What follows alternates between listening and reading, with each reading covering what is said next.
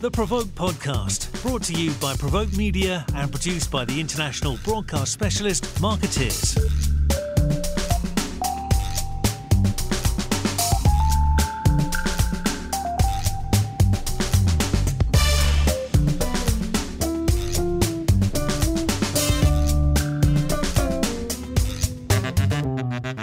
Hello everyone and welcome to the PRovoke Media podcast. I'm Maja Pawinska-Sims, the EMEA editor of PRovoke, and I'm joined with another podcast from and about Cannes Lions International Festival of Creativity, where we all were just a few days ago on the beach. I'm joined today by two senior members of the W Communications team who came and hung out with us for a few days down on the beach.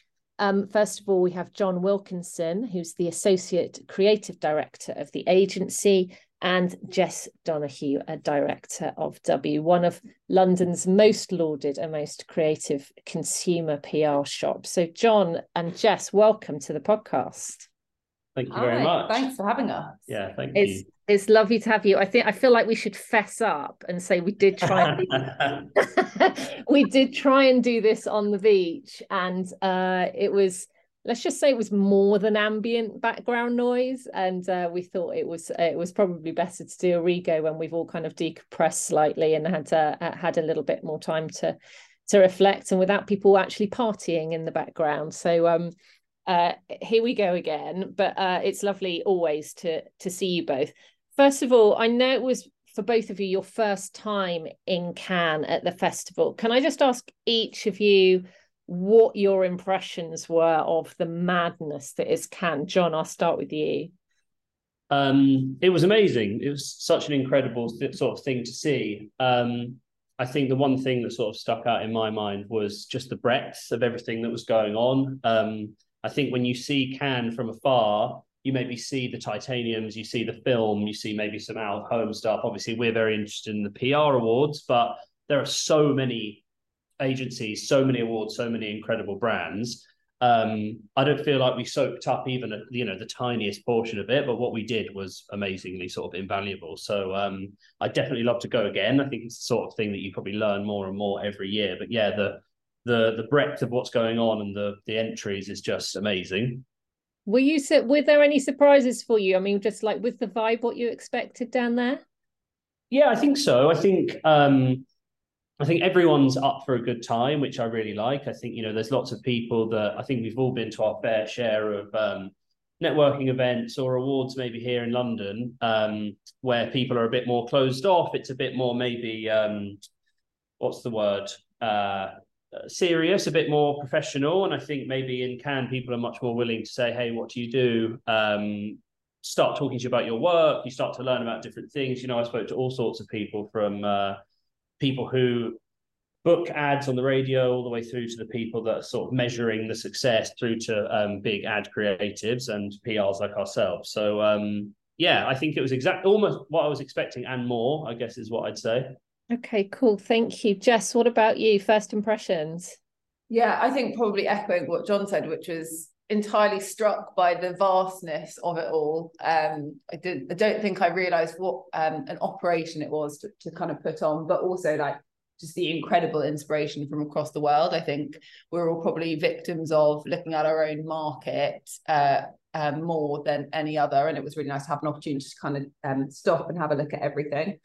And then also from the PR side, John's obviously from our creative team, there's probably a lot of preconceptions about Cannes and it being sort of a festival for the creatives, but I actually think from a kind of an operational perspective, there was so much to learn as well. And I think probably finally is like this the fact that it being an advertising festival and us walking in and learning that actually so much of the success is still measured through the earned lens. Kind of struck me a little bit, and I was obviously delighted with. Yeah, it's a great leveler, and it's kind of integration in action, isn't it, Cannes, on a very human level, because you do, like John said, you bump into all sorts of people from across the creative industry spectrum. Everyone's in shorts and flip-flops, and there's not those same barriers as to just chatting, particularly where we were on the little black book and Friends Beach, it did feel a lot like everyone was approachable. It's not the same sort of, there's no hierarchy in Cannes basically of agencies or personnel, is there? Entirely, yeah, absolutely. So I wanted to ask you, now you've slightly decompressed from the madness. I hope you've had a chance to think about what your lessons would be from Cannes Lions. So, John, do you want to kick off with maybe a couple of things that you learned? Definitely. I think there are lots of things I've taken away in terms of things that I've learned about the industry. But I guess the one thing that I've sort of brought home to London and brought back to W is the sort of boldness, the sort of strategy of being really bold. I think I was especially sort of blown away by some of those titanium lions that we sort of, when we saw those, saw the award ceremony, saw David Droga speak. He made some really interesting points around things like AI. I thought it was really interesting that the metaverse is completely, off the table. Nobody's talking about that anymore. We're not, I don't think either of us are particularly surprised by that, but it did feel like AI was definitely having its moment. David Droga called it out quite interestingly in his sort of speech. He was saying how, yes, I can understand that there might be a bit of an existential threat and people in this room are worried about their jobs. However, there's no replacement for human creativity. And I thought that was a really positive outlook. And it's definitely one that I share. I think we talk about the use of AI and there's lots of brands and briefs on the table that want to maybe start talking about that in one way or another. But it's only as useful as a sort of tool that we can use. It's another tool in the arsenal. It's another thing that you might be able to deploy. And I think there's been some really interesting campaigns. I think quite a few campaigns from Dove sort of took on the sort of more sinister aspects of AI. I think there was one called Deviant Voice, which was all about the sort of AI learning model on TikTok and how there's actually quite a lot of incorrect things that sort of teenagers are picking up on. And I think that built on the amazing work that they did last year with that campaign around toxic influence and how mums and daughters needed to learn a bit more about what they were maybe learning online. But then there were loads of really fun things. I think there was that the Heinz ad around describe a bottle of ketchup and all of those really fun things. There's playful ways of sort of going about it. And I think that was something that I found really interesting, that although the metaverse seemed to completely lose its voice, we weren't scared as an industry, sort of wider industry, to talk about AI. Like, it's another technology. Is it going to be the metaverse of 2023? Is that what 2024 is going to be? We won't be talking about AI anymore. I don't personally think so. So I found that super interesting. But yeah, the idea of being bold in general, I just think there were so many ideas and so many things that I thought, wow, I sort of don't know if I'd feel comfortable pitching that to a client. But it made me realize that if that's what's going to be winning the biggest awards in the industry, we can feel a bit braver, and especially in our own industry in PR, in our own sort of little circle that sometimes we don't break out of. Maybe we are too focused on what we think the client would want rather than what we think is actually going to create an amazing campaign and sort of affect some real change in the world. Yeah, that message about PR creatives being bolder in coming up with the big ideas came through so loud and clear from the PR Lions jury as well. There's a certain measure of frustration. Obviously, there's Jan Robertson, the president of the jury, pointed out that it is a numbers game. It's just like simply there are thousands of entries from ad agencies and still relatively few from PR agencies.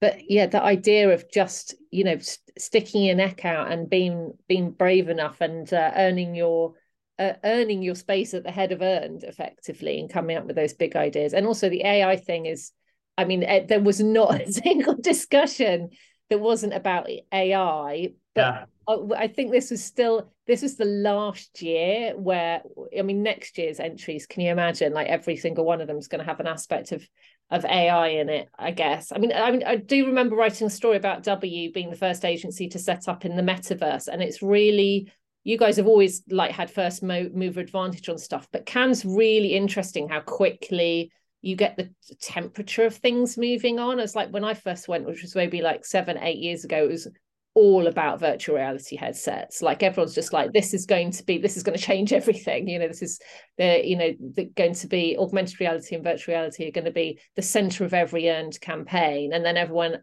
oh, we haven't got 5G sorted yet, and that sort of fizzled out.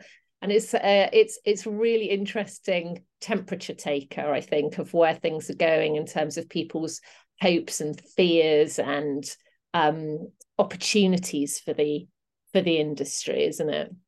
Definitely. And I think there's so much to be said for sort of utility. There's always the next big shiny thing. And I think that's definitely what the metaverse was. There's still loads of amazing things that can be done in the metaverse. You're still seeing all sorts of brands still have their shops there. They still have storefronts in Decentraland and the rest of it. I think it's just not the thing of the moment. And it's now in the background. You'll still see things being activated. It just won't be the thing that maybe is being entered into innovation campaigns and award ceremonies and things like that. And that's what's interesting, I think, about AI is the bubble going to burst, or are we still going to be talking about it in 2 or 3 years?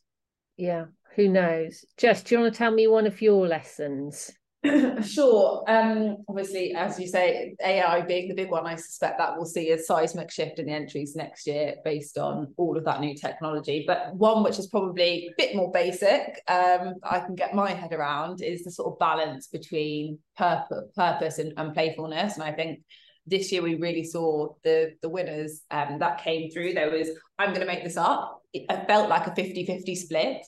And perhaps more kind of leaning into the sort of playful space than it has been over the last few years, which also probably makes quite a lot of sense. But as a kind of attendee and being there for the week, there was lots of things that certainly put a smile on my face, and also some of the wins that we came away with were certainly from that ilk as well. So that was great to see. Any other big takeaways for either of you from the festival?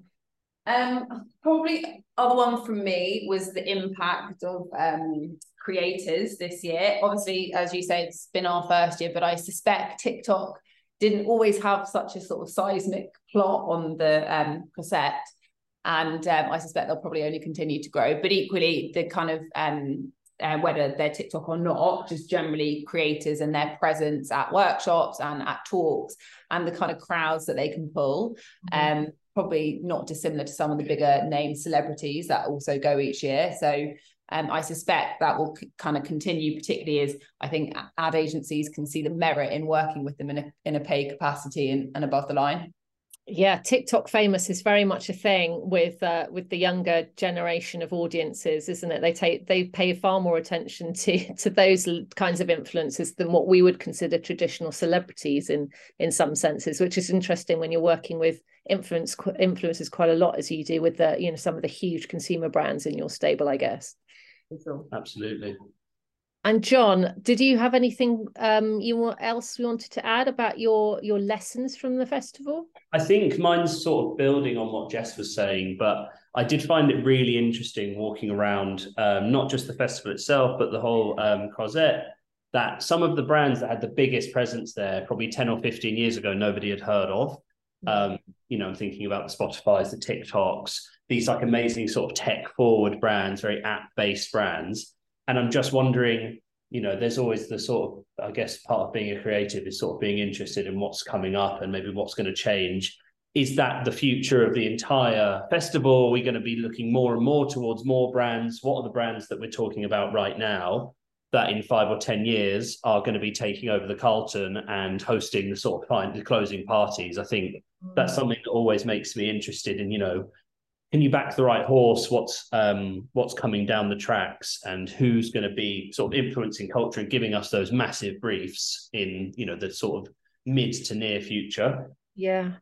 I mean, it's really interesting how the balance of what goes on at Cannes has evolved and shifted over the years, and that kind of fringe, the tech heavy fringe with the big beaches, the big parties, pulling the big celebrities and influencers to their talks, it's almost taken over the official stuff that goes on in the in the Palais. I'm sure Cam won't thank me for this, but you really don't you don't need a pass to get the best out of the festival now. So, you know, as long as you signed up for that wristband a few weeks in advance, you're into so many good things. Loads of people said to me, the Inkwell Beach was really good. I had some great content throughout the week. Female Quotient Lounge throughout the week, the Equality Lounge, it's always got an amazing program on.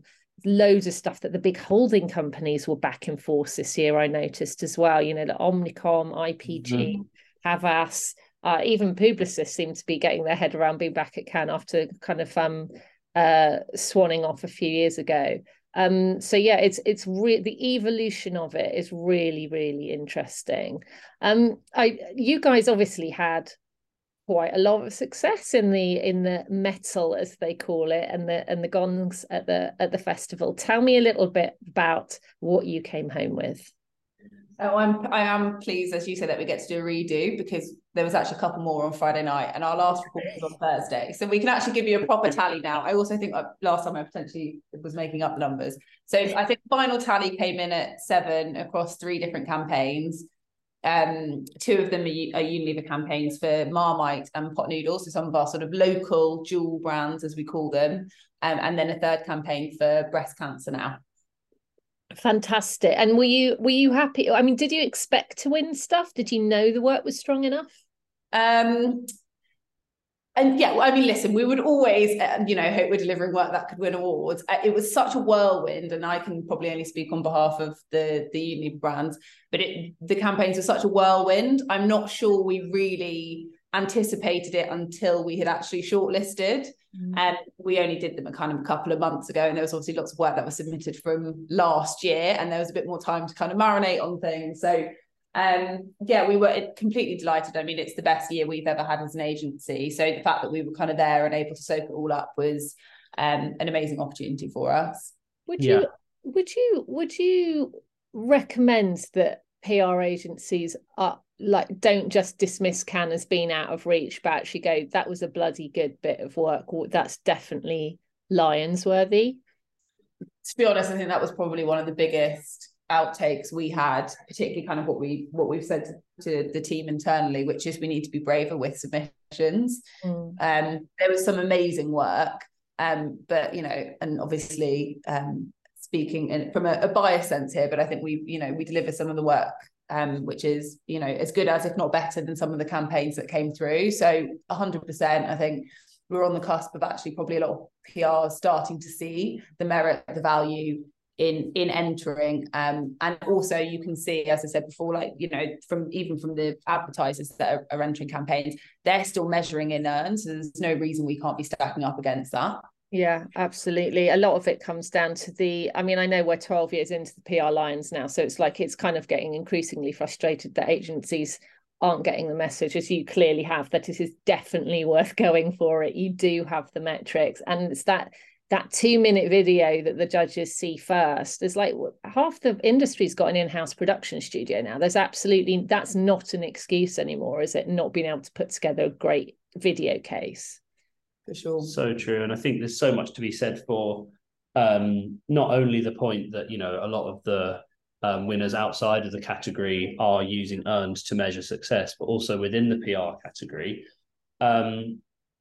I think we're so afraid maybe that we haven't got enough tension, or we haven't got enough of a sort of world-bending issue to talk about. But actually, going back to some of the wins, the pot noodle win is about as irreverent as it can get, as was the Marmite win. I think, we had one win for breast cancer now, which is a very serious topic and a really amazing campaign, the sort of world's first sort of reality, almost TV show that played out on Instagram, on WhatsApp, that you could follow along with. And that was amazing. And I think that really deserved an award, but that won a bronze, whereas asking a pothole campaigner named Mr. Pothole to fill literal potholes with pot noodle won us a gold. And I think that goes to show that maybe we don't need, it's not this out of reach holy grail that we maybe think it is.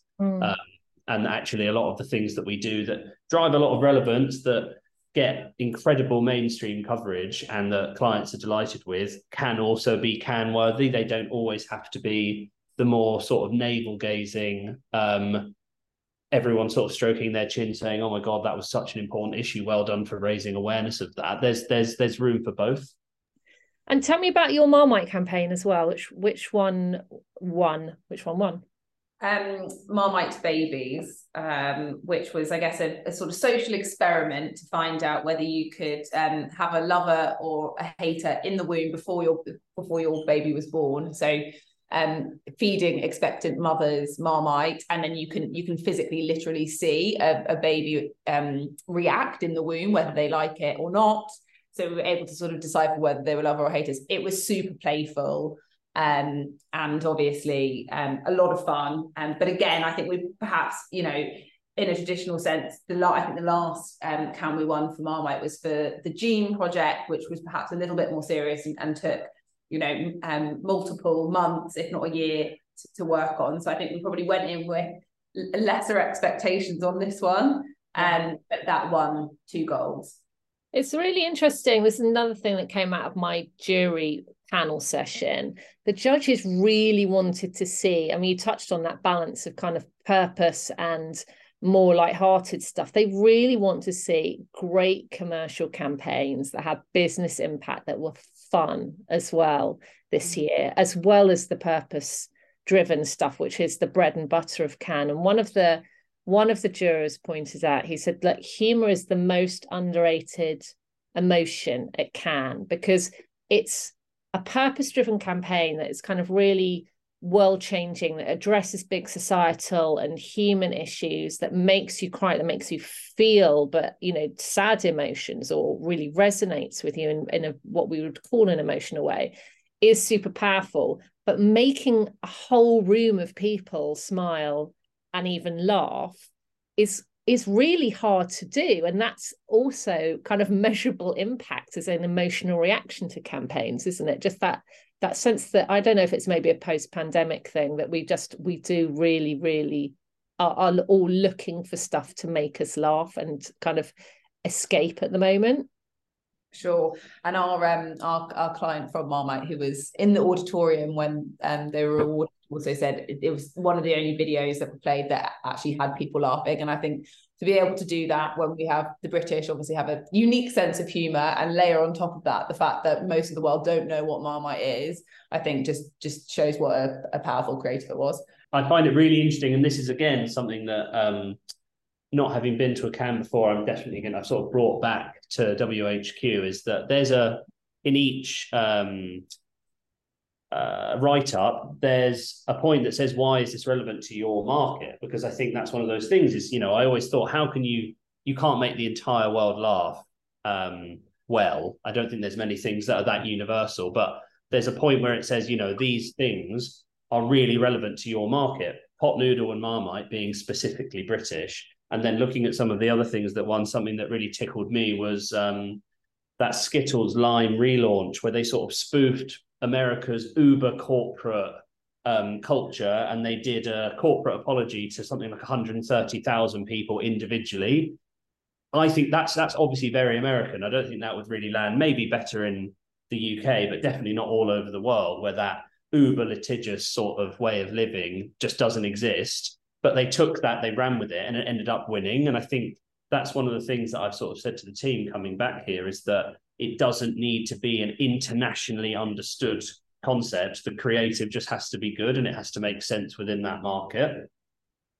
I think the jury do actually spend quite a lot of time looking at cultural context as well. It does feel, you're right, it doesn't have to be some enormous global integrated thing. It can be very rooted in the popular culture of the place it's from, and still translate, as long as there's somebody to either through the entry or through one of the jurors can kind of say, well, this is why this is so good, and why it matters, and why it's funny, and why it's great work for this market. It's it's a fascinating process when you work out what the discussions they've had. Now, that's that's some of that you've talked about, some of the work you liked and that was notable, as well as your own brilliant wins. Tell me what else won your hearts. I know you guys really like to do a deep dive into the winning campaigns and always learn from that. But what did you love this year? I think there were a few. One that really stuck out for me that I've been sort of banging on about to the team back here is the Unburnable book from Penguin. The idea is that essentially, the censoring books and the sort of ultimate expression of that, literally burning them in the US, has been an issue for decades. To Kill a Mockingbird used to be one of the most banned books in the world, and then Margaret Atwood penned The Handmaid's Tale, and right-wing commentators have sort of been calling for this book to be banned. It is the most banned book in US history, and there's lots of calls for these books to be burned. They're wrong for our kids, and there's a real furore around there, which I find really interesting. And Penguin really took a stand and created this Unburnable book, and I think it's a fun way of sort of lightly sticking two fingers up to that establishment, but also it's a funny, easily understood way of saying, like, this is what we stand for. Like, on the deeper level, as a publisher, we're about freedom of speech, we're about sort of freedom of education. And I guess the icing on the cake is the author herself stood there with this humongous flamethrower trying to burn her own book, but it just won't catch. And I think it's one of those campaigns that, I guess the reason I love it so much is it has those layers. You see that picture, you sort of laugh, you're intrigued, you want to know a bit more. Then you go, okay, it's about censoring. And then you go, oh, wow, that's what Penguins stand for. They're sort of anti that on a much more deeper level. And you can engage with the first level all the way down to the third, but it's still really fun. Yeah, that was a stunning campaign. Just what won your heart at Cannes this year? Probably slightly more light-hearted. But I was a big fan of Vintage Drip, obviously by Heinz Ketchup.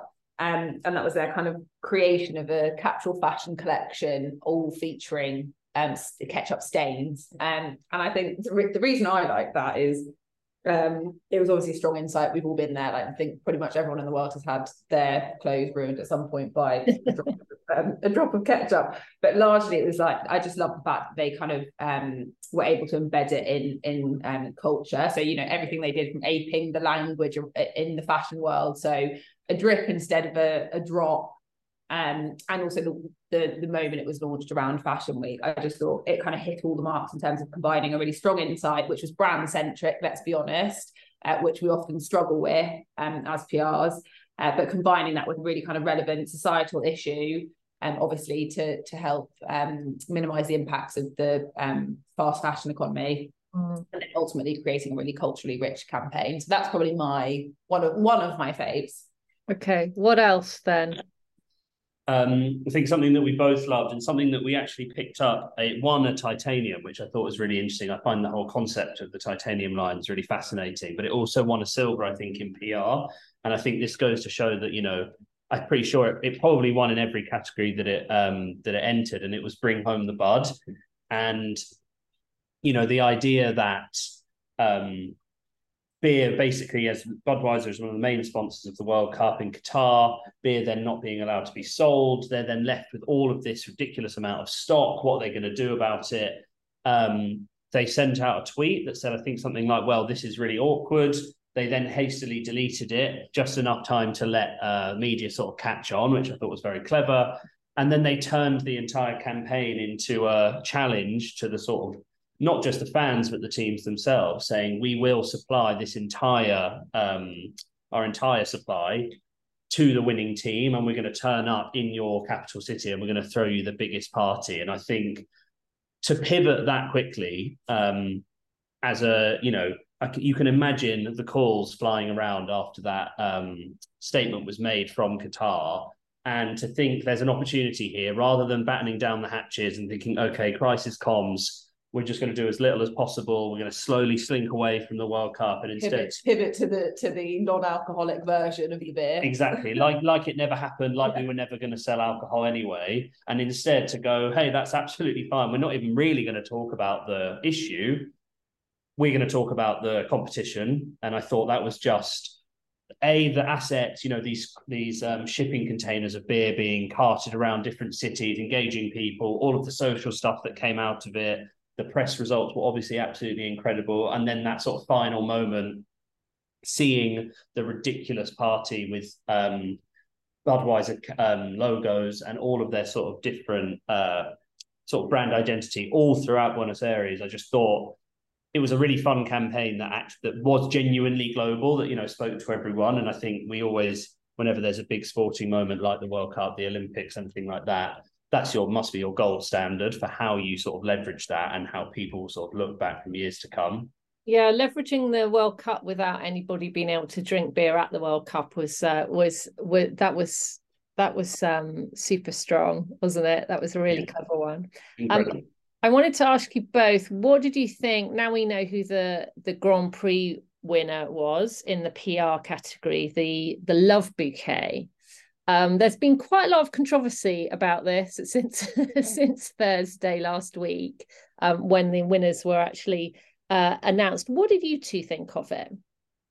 It probably wouldn't have been my Grand Prix pick, I have to admit. I say what I do like about it, what I did like about it was its simplicity, and the fact it was entirely earned. So there was no sort of supporting act from an advertising agency. It felt like a true kind of quick and dirty, I want to say, PR idea.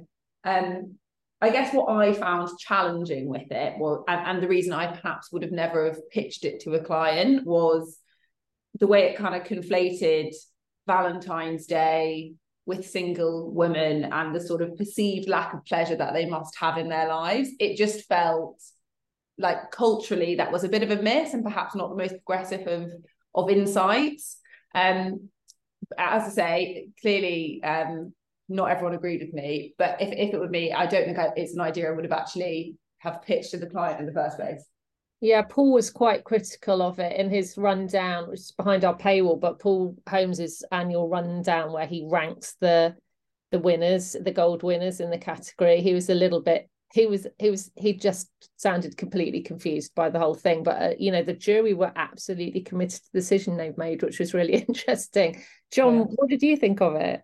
Yeah, I think the same. I think it is. There's absolutely nothing wrong with any of it. It's the building blocks are there. You have quite a strong insight. You do some really amazing research. The results that they seem to get off the back of that were incredible, and it did get a lot of pickup. So I totally understand why it's entered and B why it's shortlisted. I just think the thing that makes it stand out is this sort of quote unquote breaking of a taboo. This idea that people aren't comfortable talking about masturbation, talking about self-pleasure, which feels, I don't know, I find that hard to believe in the world that we live in, especially when they reference so much about TikTok throughout the campaign, which feels like a very sort of sex-positive place. Yeah.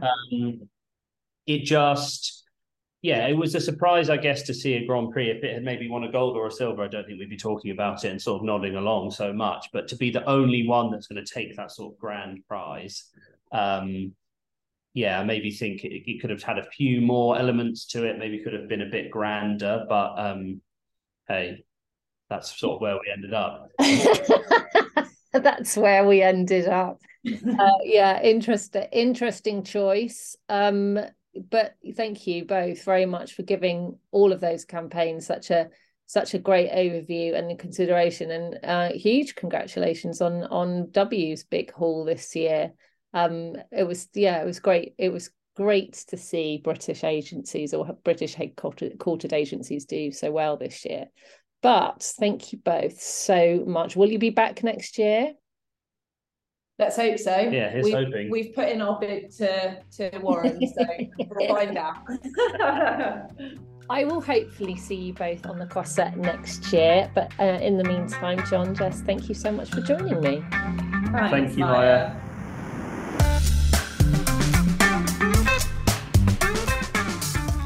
You've been listening to the PRovoke podcast, brought to you by PRovoke Media and produced by the international broadcast specialist Marketeers.